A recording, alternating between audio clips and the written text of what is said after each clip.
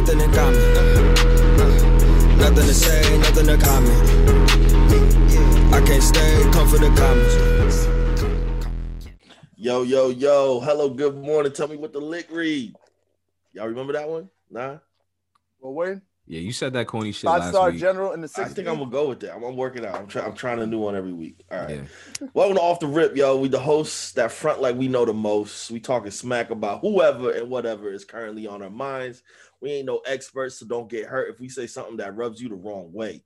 This is a place where ideas get thrown out and tossed around. If you can't take the heat, get up out my kitchen. We about to serve them up. It's Reem, D, Mook, and Shiz. Off the Rip. Yo, what up, Shiz? What's good, bro? Mook, how we doing? Doing good, sir. How about you? I'm chilling, bro. Don't call this man sir, bro. Like, yo. Call this Respect my motherfucker gangster, sir. B. All Respect right, my bad. gangster. I'm sorry. Thank you. And Reem, I'm sorry before I got interrupted. How we doing? What up? I'm doing good. Word, yo. Another episode of Off the Rip. I forget which number we at. I think this is episode 34. We really got to figure out. Yeah, Trevor, we could figure that one out too. Me and you figure out what episode we at. That'd be dope. But here we go. Yo, y'all check out WandaVision? Shit was tight. Yeah. This was. What were y'all initial thoughts? What were y'all expecting going into this episode? Also, to the audience, spoilers for WandaVision, up to episode 5. Yes. And probably other MCU movies. So, not sorry. What did y'all think? I thought it was dope. Was this like a Full House spinoff, kind of? Well, yeah, I told you they were going through the the times. Going through the times, each sitcom, each popular sitcom. Yeah. Yeah, and so this one would be the 80s. So was that around Full House? I thought Full House was the 90s. Yeah, so maybe Married with Children. Not Married with Children. I think it might be. Is it Married with Children? One's a Wayne show, and the other one is Ted Bundy. Al Bundy. I'm fixing. Yeah. Can't remember What Bundy? You said I'm mixing up serial killers. I'm about to say Ted Bundy. I was like, I'm mixing up serial killers. I'm mixing up TV shows. Oh, Married. Oh yeah, with so Children. it was Full House because Full House started in 87. Okay, yeah. But the parallel though, because her older sister's Mary Kate and Ashley. Yeah, right? Elizabeth Olsen, who plays Wanda. Her older siblings happen to be the very famous Olsen twins, Mary Kate and Ashley Olsen. So this is also a pretty funny nod to her real life family, and also just what they did by having not just it be the 80s, but also her children are what? I mean, they were aging as the episode. No, her children are twins. Oh yeah. Oh, yeah. Twins. Oh. Yeah. They were. Yeah, right. so you see how they did that? Oh, see. Yeah.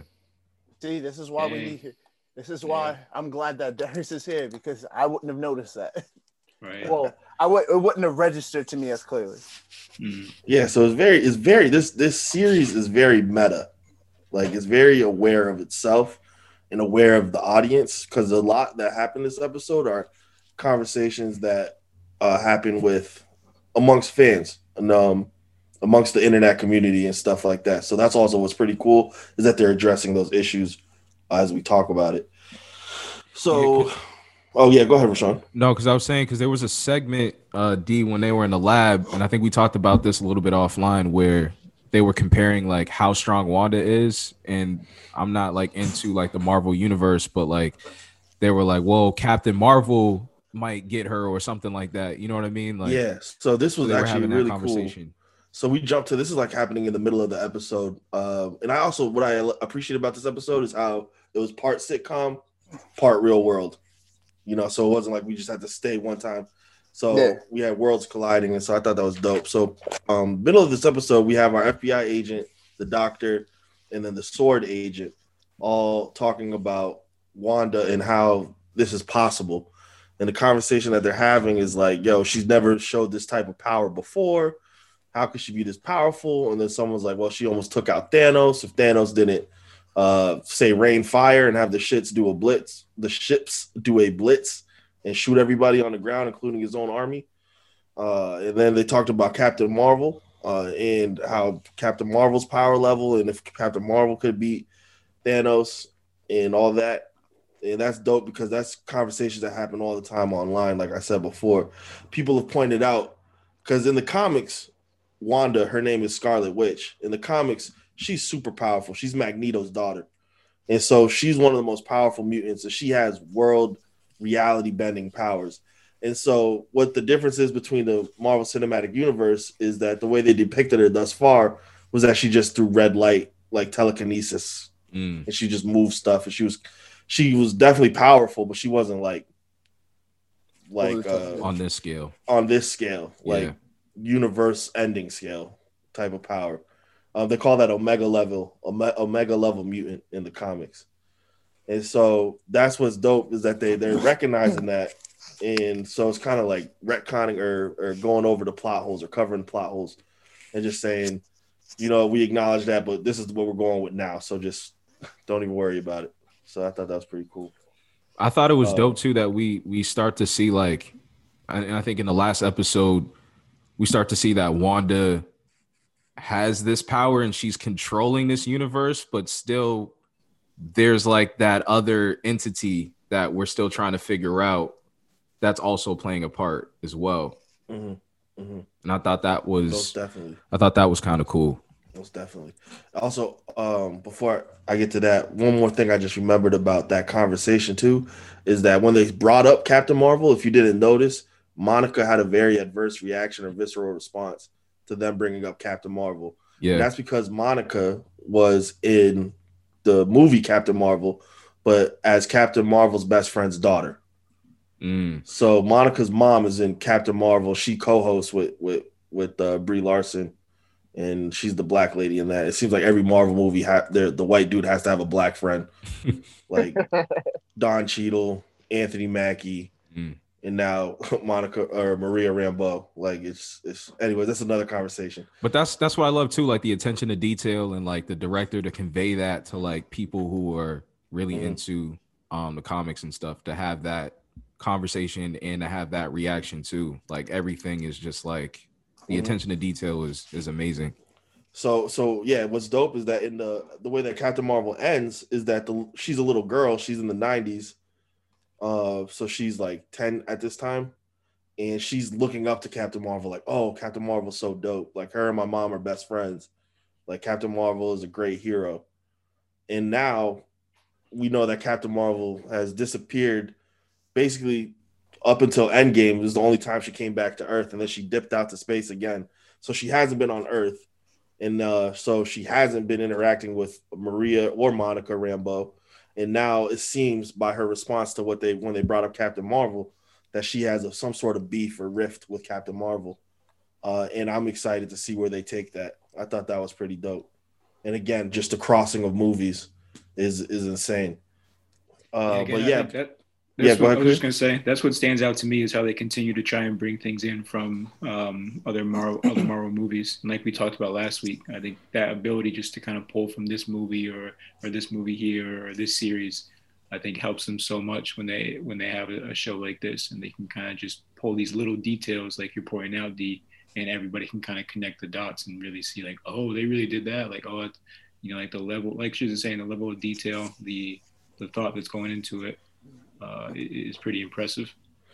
And just also on top of that, then just the acting to me is phenomenal. I thought Vision's acting in this episode, I thought he stole the episode with him just becoming like aware and trying to figure out what's going on. I thought he was, Paul Bettany is his name. I thought he was doing a pretty good job. Could we talk a little bit about that, D? For like the audience too, because I really like that situation in The Office where he was talking to the dude that worked there, Kumar or no, I'm playing, or Norm.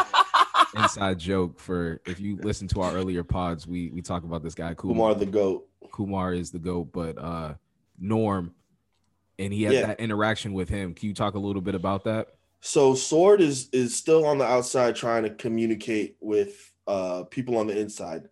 And so what I'm assuming, I don't know yet, but I'm assuming someone sent a message to the computers or a message trying to reach Vision. Yeah. And it worked, and it woke Vision up. And then Vision, when he's waking up, everybody else is like going into this weird trance or cult thing where they're chanting at the same time. So Vision is like, all right, I know something's really weird here. And so then Norm, who's our office funny guy, is trying to talk to Vision, but clearly something's off with him. And so Vision, once he wakes up by touching the computer, and so he figures he can wake other people up by touching them in the temples.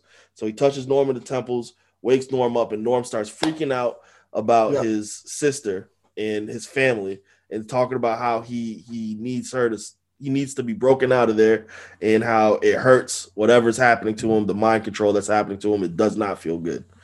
So from that, Vision, because of Norm is just freaking out so much, Vision puts him back under the spell so he could calm down. And then Vision goes home, and then he beefs with Wanda. And is trying to get Wanda to admit that she's lying to him and that she's doing something wrong. Wanda clearly doesn't want to admit that. Wanda wants to hold on to whatever's happening, and Wanda has some aspect of control in this situation. Well, my question is how much control, and whether someone else is controlling her, and whatever that person wants. And then also in this episode, we have her children. We show, I think her children are very, very important. Again, twins. She was a twin. We get that at the end also. And then she can't control them because she tried to make them hush when they were crying, and then she couldn't make them hush. And then they decide to age up. So they have some sort of weird power where they literally decided to age themselves 10 years. Yeah. And then later on, she tells them, don't do it again. And then Agnes or Agatha or Auntie, Agnes. whatever. She goes, kids are hard to control, or you can never control your kids. And so that way she said that, it was like, okay, something's up with her. Something's up with her, and something's up with these kids. Yeah, I feel like there's definitely gonna be something. There's gonna be a tie-in to her at the end. I feel like there has to be something. Like she's always been strange to me in the episode, in the sense of it seems like she kind of understands something is going on, but she's trying to figure it out herself. In my opinion, that's what it feels like for me. Well, yeah, remember also at the beginning of this episode, she says, "Should we start over?" Like she is in a play and is like, all right, we need to do another take. Wanda, can we do another take? And Vision's like, yo, what the heck is going on? Yeah. And also the Vision brought up a pretty important point too when he was talking to Wanda, where he was just like, where are the other kids in the community? Yeah. So it's just like, MD, we had this conversation, like, are they potentially after her kids, or whoever is controlling this? Are they potentially after her kids? And I noticed that, like, before in past episodes, they were concealing like their superpowers and stuff, but the fact that they're doing it in front of Agnes is a little weird as well too. Yeah. And then also in this episode, we get Wanda. She comes out and confronts Sword in the FBI, or what we think is, I don't know if that's Wanda, but we get somebody come out and confront the FBI and Sword and tell them, yo, stop messing with me or else. And then she goes back in. So Wanda is somewhat conscious. But then at the end, the craziest thing that happened, I know we're close to time, we might go a little bit over, but we get a cameo appearance from Evan Peters as Quicksilver, or as Pietro Maximoff. And why that is so crazy is because so many different things. For the story reason, in the story, or in the Marvel Cinematic Universe, again, Wanda was a twin with her brother Pietro Maximoff. They showed up in Avengers Ultron. Pietro, his comic name is Quicksilver. His superpower is running super fast.